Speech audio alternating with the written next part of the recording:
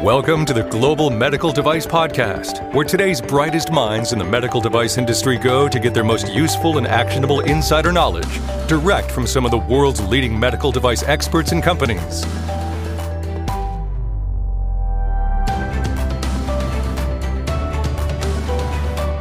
Hey everyone, welcome back to the Global Medical Device Podcast. This is Etienne Nichols. With me is John Spear, the founder of Greenlight Guru, host of the podcast. And also with us today is Mina Fahim. Did I pronounce your last name correctly? I didn't ask about the last name. Okay.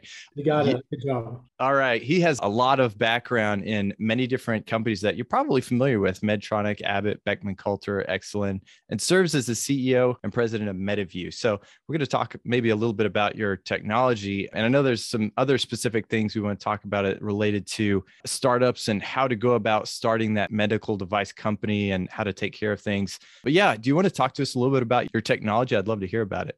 Yeah, I mean, John and Etienne, thank you so much for having me on. It's a pleasure and I appreciate the opportunity. So yeah, MediView, we're really giving clinicians X-ray vision. Really, if you really boil it down to what we're doing. And what does that mean? How do you do it, right? It means that we take a patient-specific CT or MRI and we're able to take it, peel it off of a 2D screen and put it in the real world in full 3D depth. Right. And we do that using augmented reality or mixed reality technology, which is just the enabler, right? That technology is going to continue to evolve and, it'll look like my glasses someday. And well, all of us are wearing glasses. So, but eventually that's what's going to get to. But today, what we do is we leverage the power of display technology in the AR world to be able to say, okay, here's the liver, here's the spine, here's the heart. And we can do that at the millimeter scale. And, the time I spent at Medtronic, I actually started the mixed reality and AI initiatives for the ablation solutions, cardiac ablation solutions division there. Wasn't trying to leave Medtronic. I never say I left Medtronic because I loved it. I just went to MediView because the inventors and co-founders had solved a problem, which is how do I place a 3D representation of a patient-specific anatomy underneath the skin to millimeter accuracy, right? That is a very difficult problem to solve. And once you enable kind of that foundation, what you can do then for minimally invasive procedural guidance and then data analytics, it opens up the whole world to what data and digital and healthcare could do. But it all starts with that fundamental foundation around our competitive differentiator of I can take anatomy, put it inside the patient and let the clinician see where the anatomy is and where the surgical instrument is underneath the skin in real time. Yeah, it's so fascinating. I'm on your website now and just seeing some of the images and reading a lot about the technology. It's so fascinating. And I'm curious, obviously there had to be some sort of imaging files or data to help, feed, if you will, the MediView platform. How does all that work? I mean, and I know I'm not asking for your secret sauce, so let's share what you can because it's just fascinating. Yeah, I mean, so a couple of ways, either a preoperative or intraoperative scan, meaning a CT or an MRI or a cone beam CT can be taken of the patient. We have a way of handshaking between the imaging solution and today we use the HoloLens platform, but we're obviously exploring things like Magic Leap, Lightspace, et cetera. We're hardware agnostic, so we don't depend actually on any one specific headset because of the unique algorithms that we've built in. But you take that preoperative or intraoperative scan, we communicate it to the headset, and then we have an algorithm that combines the digital world in AR with the physical world. So basically, you're lining up all these coordinate spaces, right? And you're saying, this is this coordinate here, this is this coordinate here, we line them up. And by achieving that, that's how we actually display the 3D reconstruction of that patient-specific image directly into and onto the patient. So kind of a unique way to track the patient, track the instrument, and correlate that, right? If A equals B and B equals C, then A equals C to say, great, we've accomplished that. And this is how you can see the anatomy and the instrument inside the patient. Yeah, it's so cool. My early days in the med device industry, I worked for a company called Cook Medical. Oh, yeah. I worked as a product development engineer. And, Cook, I guess back in the day, they made their mark back in the early 60s, I think, as being really a guide wire company for specifically building guide wires for radiologists. And you would see all these guide wires, and for the layperson out there, think of a guitar string, sort of, kind of. It's kind of looks like that. They would always talk about, like some of my colleagues, older ones, and people that have been there for a long time, talk about how the radiologist was so skilled that they could just twist and turn this guide wire with a little J tip on the end and be able to navigate all sorts of crazy, tortuous anatomy. It seems like that skill isn't there today, or it's evolved, or men are speaking. But it does seem like, there are so many applications for your technology, like whether it's trying to place a stent or, in an artery, or, in the brain, or a coil or a guide wire, try to get it to a difficult location, and so on and so on and so on. So there's so many applications I can imagine for your technology. Yeah, John, and that's, you think about the clinical unmet needs, which, definitely are an input to how we come up with our user needs as a company, is that you kind of hit it spot on. I mean, most people don't know this, and I didn't until I joined Mediview. Actually, in the US alone, there's $120 billion of economic impact due to ergonomic injury of medical imaging. $120 billion. I thought it was a typo. So I reached out to the author of the white paper. They're like, nope, that's correct. It's $120 billion between physical therapy, loss of productivity at work, having to take days off, etc. And one of the things that it's used to is clinicians are practicing like this, right? They're looking behind them, they're looking to the shoulder. So that's, one of the clinical unmet needs that is even beyond just like the ability to drive an instrument to a target is, what about making the life of the practitioner easier? And, there's a lot of peer-reviewed literature that talks about how cognitive load and comfort actually does impact clinical outcomes because the practitioner is experiencing these challenges. So that's one area. And then exactly to your point, the first therapeutic area we're helping target is cancer patients. So today, out of 10 patients that have liver or kidney cancer, only about 1 to 2 of them will actually receive a minimally invasive procedure to try to kill the cancer using heat or cold, right, through ablation. Whereas the other 9 to 10 actually have to go through chemotherapy or actually have to take resection where it's very invasive. But the reason is exactly what you just said, John, is the interventionalists are not comfortable taking a needle, sticking it into the abdomen, trying to hit a grape inside of a watermelon, right, blindly to get that tumor and ablate it. And that's when people start talking about the Mediview solution. One of my favorite quotes of all time is, "You've made this minimally invasive ablation so easy, my 12-year-old could do it every single time," right? And that's exciting because what that means is that over the course of time, more of the indicated patient population for ablation will actually find its way to the referral pathway because more clinicians are going to feel comfortable doing the procedure. It's going to be a better quality of life, a faster recovery time. And if done properly, the data shows it can be as effective as resection and or chemotherapy, which if we can even take that from 1 to 2 patients to 3 to 4 patients, we've made an impact on patient care. Yeah, I want to come back to the 12-year-old element here in a moment. But to me, it's like the grape and a watermelon. That's a great image to think of. Because most imaging, I know there's been a lot of advances in like more 3D imaging, but they're still usually like 2D slices, in different planes, right? That sort of kind of get pieced together. And it's still a little clunky if you're just going from the imaging point of view, especially if I'm in procedure. To your point, I'm always got to turn my head to see this image on a screen that's probably 2D anyway. It's like, it's crazy, right?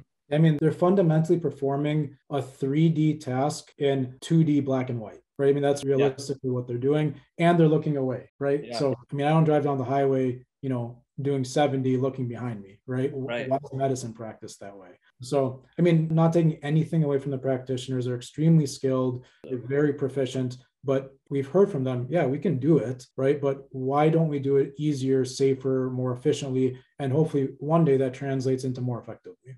Now, to my comment about the 12-year-old, and then I'll hog in the conversation at the end, but, the doctors of today, I mean, they grew up probably more so than you and I. I don't know your age, and I'm not going to ask, but I gathered we were both a little bit older than Etienne. Yes, there were video games when we were kids, but the doctors of today, especially those who are going through medical school, they're more accustomed to video gaming type technology. And I'm not trying to diminish or anything that you're doing with Mediview, but it feels more like a game.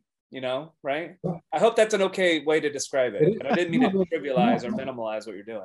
No, I don't take it like that. You're spot on, John. I mean, if you look at some of the most prominent medical schools across the country, Stanford, Case Western, Duke, these institutions are starting to adopt augmented reality to the point where some of them have started replacing cadaveric labs, right? You look at a university at Case Western and what Dr. Mark Griswold is doing there. You look at the simple metric of retention of cadaver and textbook versus holographic teaching. And it's night and day. And, one of the things where, and I give Medtronic a lot of credit for this, where it's been observed that if you can train in a way that represents what you're going to be actually using in the real world intraoperatively, it actually has an impact on outcomes, right? They did this with the Stealth Station, right, for spinal procedures. They said, listen, we're going to teach in the institutions with this. And the folks come out and that's what they're demanding they use. And well, do you got a Stealth Station? And if the answer is no, it's one of two things. Either get one, right? Or I'm not coming to work there. And we're seeing that start in augmented reality where you're spot on, John. The students are being taught using this technology because of its intuitive nature. So when they go to actually practice, you're basically saying, I need the same way of intuitive visualization, appreciation, and understanding of where is anatomy and where is my tool so I can most effectively perform my procedure. So creating that nice segue from training, from education to training to planning to execution, the more cohesive you can draw a common link between them, the greater off the patient's going to be off in the end.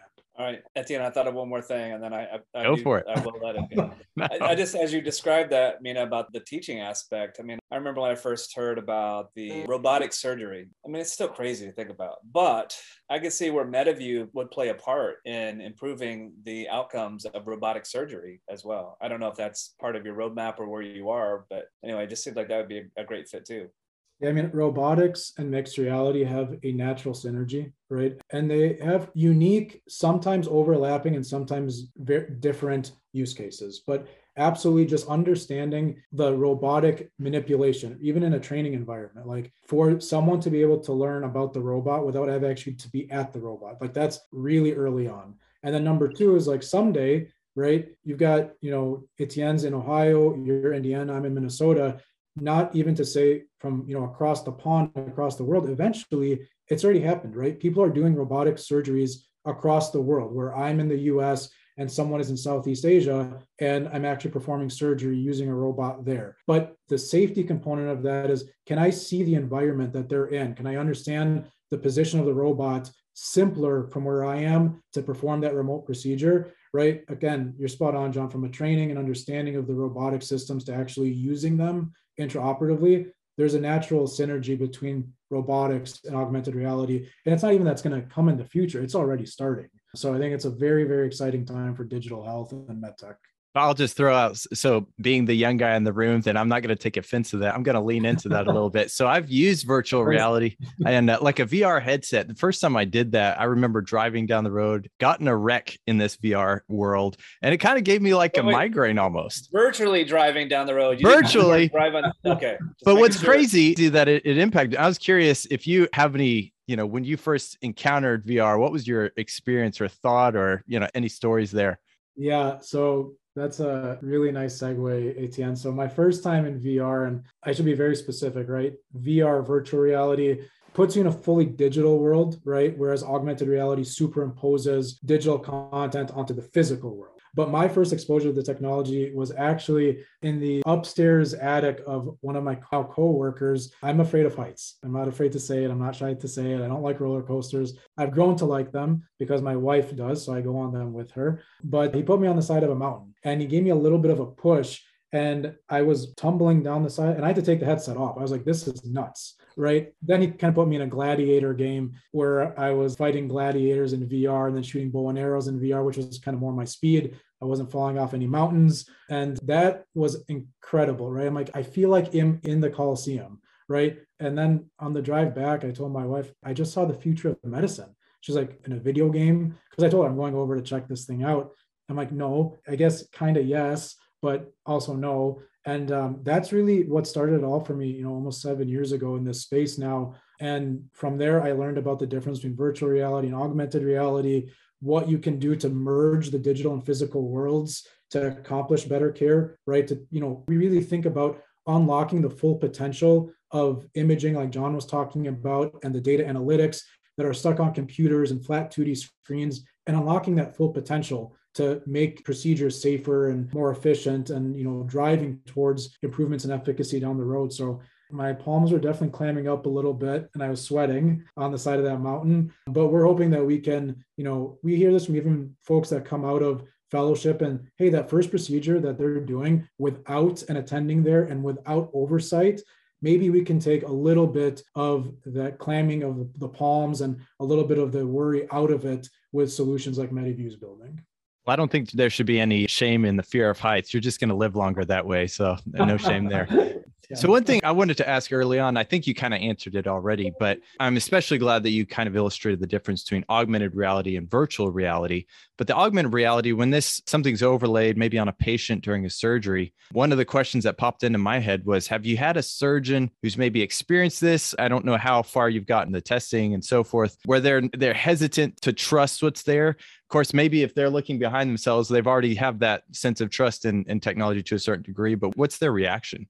Those are tremendous points, and I wish we had a long time with them because they're really important, Etienne. But the short answer is yes. I mean, just to kind of give you all and the listeners an appreciation for where Mediview is at, we've actually performed 17 in-human procedures with this technology. I want to give a lot of credit to the co-inventors, Dr. Carl West and Dr. Jeff Yanoff at the Lerner Research Institute at the Cleveland Clinic. That's where this technology was incubated. Mediview's then taken it down the design and design controls path to build it into a medical device. And, that's to be able to gain that real world firsthand experience and in patients. We're doing it under an IRB clinical assessment. So obviously you've got to use it in conjunction with the standard of care, and you've got to use the standard of care for the clinical decision making. But just the qualitative assessment of a solution like this has been tremendously valuable. And Dr. Charles Martin is one of the interventional radiologists who's used this technology, has been a great partner to us, which kind of leads to the trust component, right? Having the voice of customer in the end user clinician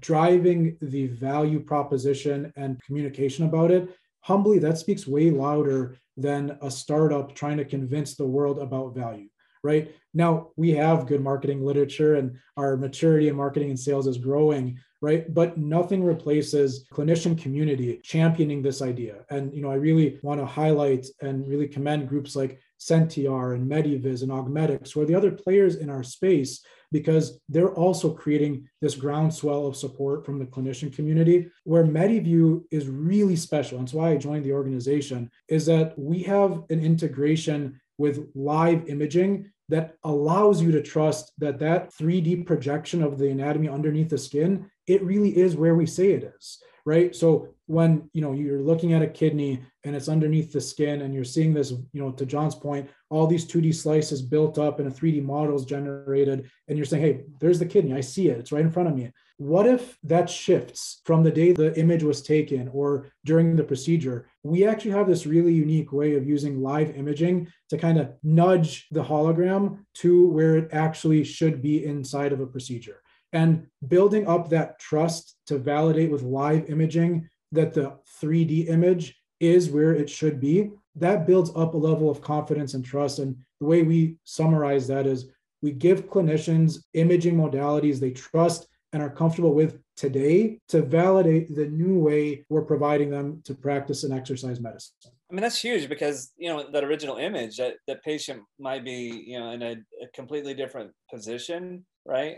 Or they, may not be inflated with air or whatever the case may be, depending what the procedure might call. So, definitely procedure time, positioning, and all the other things that are going on, there's a good chance things have moved from that original image. That's awesome. That's really cool. And we're just starting down the road, right? I mean, this is a capability that we've developed today. It's going to continue getting better. We have an incredible team across all the functions, product development, R&D, regulatory, quality. And that's something that we made a big commitment to early on, John and Etienne, is that there comes with a new technology like this almost a requirement for an internal team that's fully bought in to developing it from concept to commercial. And it's okay to outsource some of those things, right? But not all of them, and not the critical components of development and regulatory. you got to have a team so intertwined with one another across the functions that's all rowing in the same direction to accomplish the vision, right, of simplifying and democratizing and informing healthcare delivery with augmented reality, like we're trying to accomplish. That, they make my job easy, realistically speaking. So we know it's a competitive differentiator. The way we talk about it is you've got to establish that fundamental base of trust with a new technology like this by giving them things that they're comfortable with today so that they can trust the tools of tomorrow and develop that nice learning curve along the way. So that's something we're very committed to. That's very cool. And we could keep talking about AR and the differences in your technology. I do want to pivot a little bit because I want to take advantage of some of the knowledge you have in different companies and your serial entrepreneurship. So coming into this company of MediView, you did mention, you're taking this technology, you're taking it to market as a medical device. What are some of the tips you can give to maybe our broader audience who, our listeners, different kinds of medical devices, early on, the things they can be doing to, establish good practices and get their product to market as efficiently as possible? Yeah, I'm going to start with the culture, right, that we're really trying to build at MediView and how that then materializes into the operation and business strategy.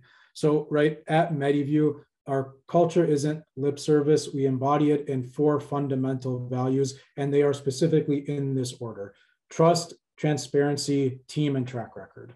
Right. And if that foundation of trust isn't there, you might as well abandon the rest of the projects, because the team has to trust that across the functions, everyone knows that they have the entire project and the eventually end user, clinician, and patient in mind and is rowing in the same direction. And building that culture up front, and not it being just a passive part of the company, but actually where compensation is tied to it, incentives are tied to it, and people are encouraged to call people out for it in a valuable way, in a constructive way. That's where it all starts. And when you think about it, that all comes down in our world to fundamentally 3 core things. Is there a clinical unmet need? Can I develop a solution to fit that need? And can I get this through the regulatory process to get it to the bedside, right? So when you think about that, and Medtronic had an opportunity to present and talk to Omar Ishrak a couple of times, and we got up there to present on a new technology opportunity. I think we got 3 minutes into it. He said, "Stop with the business talk." I think we would all agree that I'm a pretty good businessman. And we all sat there like, yeah, we'd agree. So he said, "Demonstrate this to me. Is there a clinical unmet need? And do you have a technology that feasibly can fill that need? And can you get it through the process to the bedside?" If you can answer those questions, the business model will figure itself out, because you're demonstrating value and the clinicians are going to want to adopt it to deliver better care. Now, whether that ends up being, medical device as a service, a SaaS model, a capital model, an OpEx, CapEx, we'll figure that part out for how it fits in the market, because the market changes all the time, right? I mean, this idea of operational expenses has become increasingly popular in institutions to help offset some of the capital expenses. So I'm going to leave that part aside just for a second, right? But let's talk about the clinical unmet need development and regulatory. Start with that need, right? Get passionate about it. Understand that it has various stakeholders as the clinician, as the patient, as the family of that patient. And can you actually make a difference there, right? You got to start there and then build a class A team, right? Don't compromise. And I know in today's world, it's easy to say that, hard to do it, because we know that there's a lot of market challenges in talent, which I really commend you guys, the ability to grow like you did during COVID. It's not the pattern that we've seen over the past 2 years, but build an amazing team that can all get around this mission and vision and work towards filling that unmet need, and unleash them and let them go do what they do and to their fullest potential, right? Eventually, you got to, at the end of the day, submit a docket to the FDA or the EU and say, can I use this and can I market it commercially? And that's something that we have not ignored at MediView really early on. We had a good contract partner, external third party that was kind of helping us along the way. But if I tie it back to what I just said, you need that regulatory component to be bought in and day out with the development team, to be passionate about what we're doing, bought into the technology, understand the technology, be able to defend that technology, and then carry it through all the way through the regulatory process. So we did that. We brought in an excellent head of our regulatory and clinical and quality affairs group, and he's really changed the dynamic and the speed at which we're able to move down this path. And one of the things I told him early on is we're not taking shortcuts, right? At the end of the day, a quality management system, if we ever get to the point of strategic development, which we have some really exciting things in 2022 that folks will hear about in the coming months around strategic partnerships and positioning the company to scale, when they lift up the hood, yeah, they're already interested in Mediview because of our technology and the solution. But the next place they're going to look, it's your QMS. Because what's one of the greatest areas of inefficiency when it comes to integration into a big company? It's the quality management system. And a lot of the warning letters, right, that get sent out, they're typically around a quality management system. So that's something that we've invested in early. I was going to say nothing against paper QMS, but that's not true because there's a lot of things they have against it. Because think about the number of linkages in traceability that you've got to accomplish in building a surgical navigation system in augmented reality, to your point, Etienne, that you can trust, right? If you're trying to do that manually and create those linkages, we're humans, right? And, God's blessed us with incredible capacity, but we don't lose anything from getting the benefits of a computer helping us out. And that ability to create linkages all the way from user needs to design transfer and across that entire process, as you define the user inputs, the design inputs, and flow that into a design process and create your outputs and verify and validate, something that's actively tracking that along the path, the efficiency gain is tremendous. When in a startup, if our focus can be on delivering the greatest value in the technology and clinical solution that we exist to provide and make our internal business processes a little bit more efficient and simpler, it creates a financial and time efficiency that, quite frankly, we can't negotiate on right now. I love that you brought that out because, I work with a lot of different customers of Greenlight Guru. So we'll talk about the benefits of an EQMS and putting these things together early and having that traceability. I totally agree. Having your risk drive your design controls, for example, that's just a huge benefit to actually have that feedback loop instead of just a checkbox activity. I know John's talked about that extensively in the past. But that being said, that's in the weeds. I'm usually thinking I'm in the forest. I'm staring right at the bark of the tree and I don't zoom out to look at, okay, how does it impact the worth of a company? But it sounds like what you're saying is, if an investor or whoever else may be valuing the company is looking under the hood, that's one of the things that they may be considering. Is that accurate?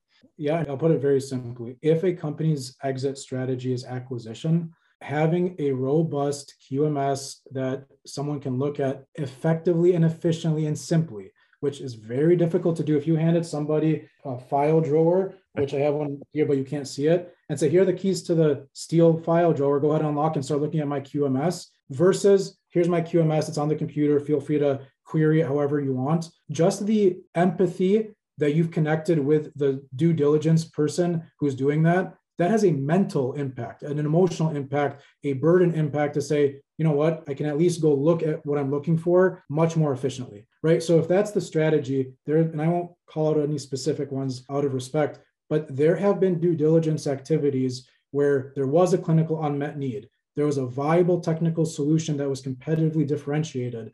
But then when they understood the burden that was going to come along in the integration side through an acquisition, they said, nope, this isn't going to work for us. And they went somewhere else.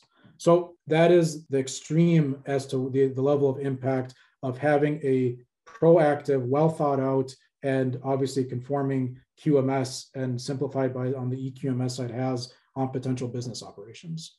And at the end, I would add to that, I'm reminded of a conversation I had quite a few years ago, not that long after Greenlight got started, with a serial entrepreneur similar to Mina and his team, but also someone who'd worked at large med device companies, and he was involved in M&A activity for that large medical device company. And you could almost see him salivate when he would talk about when they were going to look at a company that had clinical need, good team, good product, but yet they didn't have their ducks in a row when it came to their quality system. Basically, to kind of paraphrase what he said, he would give them a valuation haircut. Company thought they were worth, a certain amount or value. And because they didn't address the quality system needs, that was risk that the acquiring company was going to have to inherit and address. And because of that, they reduced the value. The price they were going to pay for that company. But it's also important, even if you're a company listening, and acquisition is always something I think you're mindful of, but even if you're not, even if you're go to market, this is something that will be your Achilles heel at some point in time in your company if you don't start it early. And even if you haven't started it yet, it's okay. You can pivot and get it back on track. Because I think that's something that a lot of people look at quality system as one of these things that is the must do. And I guess technically speaking, that is right. But I hate having to do something because I have to do it. I hate it, right? I want to see the value in it. And, I realize we're not going to get into all the value propositions of a quality system probably in this conversation. But, reach out to Mina, reach out to Etienne, reach out to myself. We'd love to share with you the value propositions by having a quality system. It's just a better way to run a business. I couldn't agree more. I mean, just that, being able at the end of the day to say, I built the thing that I know my customer actually wants and is going to use. At the end of the day, if you think of it that way, that's where the value is. And yes, there are the CFR regulations, there's the legal side and compliance, but think about it this way. Do I want it to be used in my grandma or my mom or my child? And if your answer to any of those is no, you're probably not doing something right to start with, right? But the QMS, right? It's not just to check the box. It's to make sure that I build something useful and valuable that someone wants to use, that I'd be comfortable if someone used it on me, right? That's at the end of the day, what it helps us achieve in MedTech. Well said. Yeah, that's great. I don't have anything else because I just feel like that's a mic drop right there. That was really good. If anyone wants to learn more about Mina or the technology MediView is working on, you can go to mediview.com. We'll put a link in the show notes. But any last pieces of advice, thoughts before we close?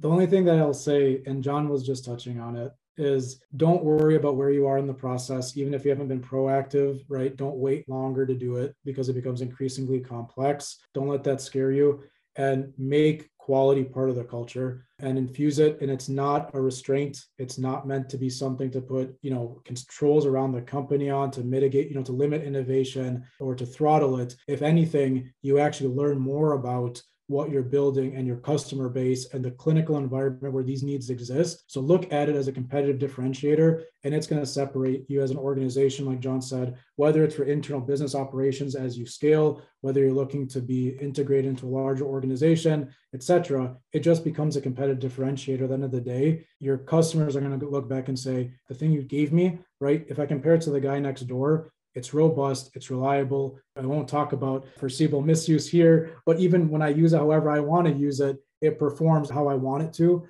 right? I'm never encouraging that, but that's what you want at the end of the day. You put it in the hands of a user, you want it to be robust, and you want it to do something that's going to benefit patients. And that's what QMS, integrated design and business operations, does for an organization. So thank you guys. It's been an absolute pleasure. Absolutely. Appreciate the questions and the opportunity.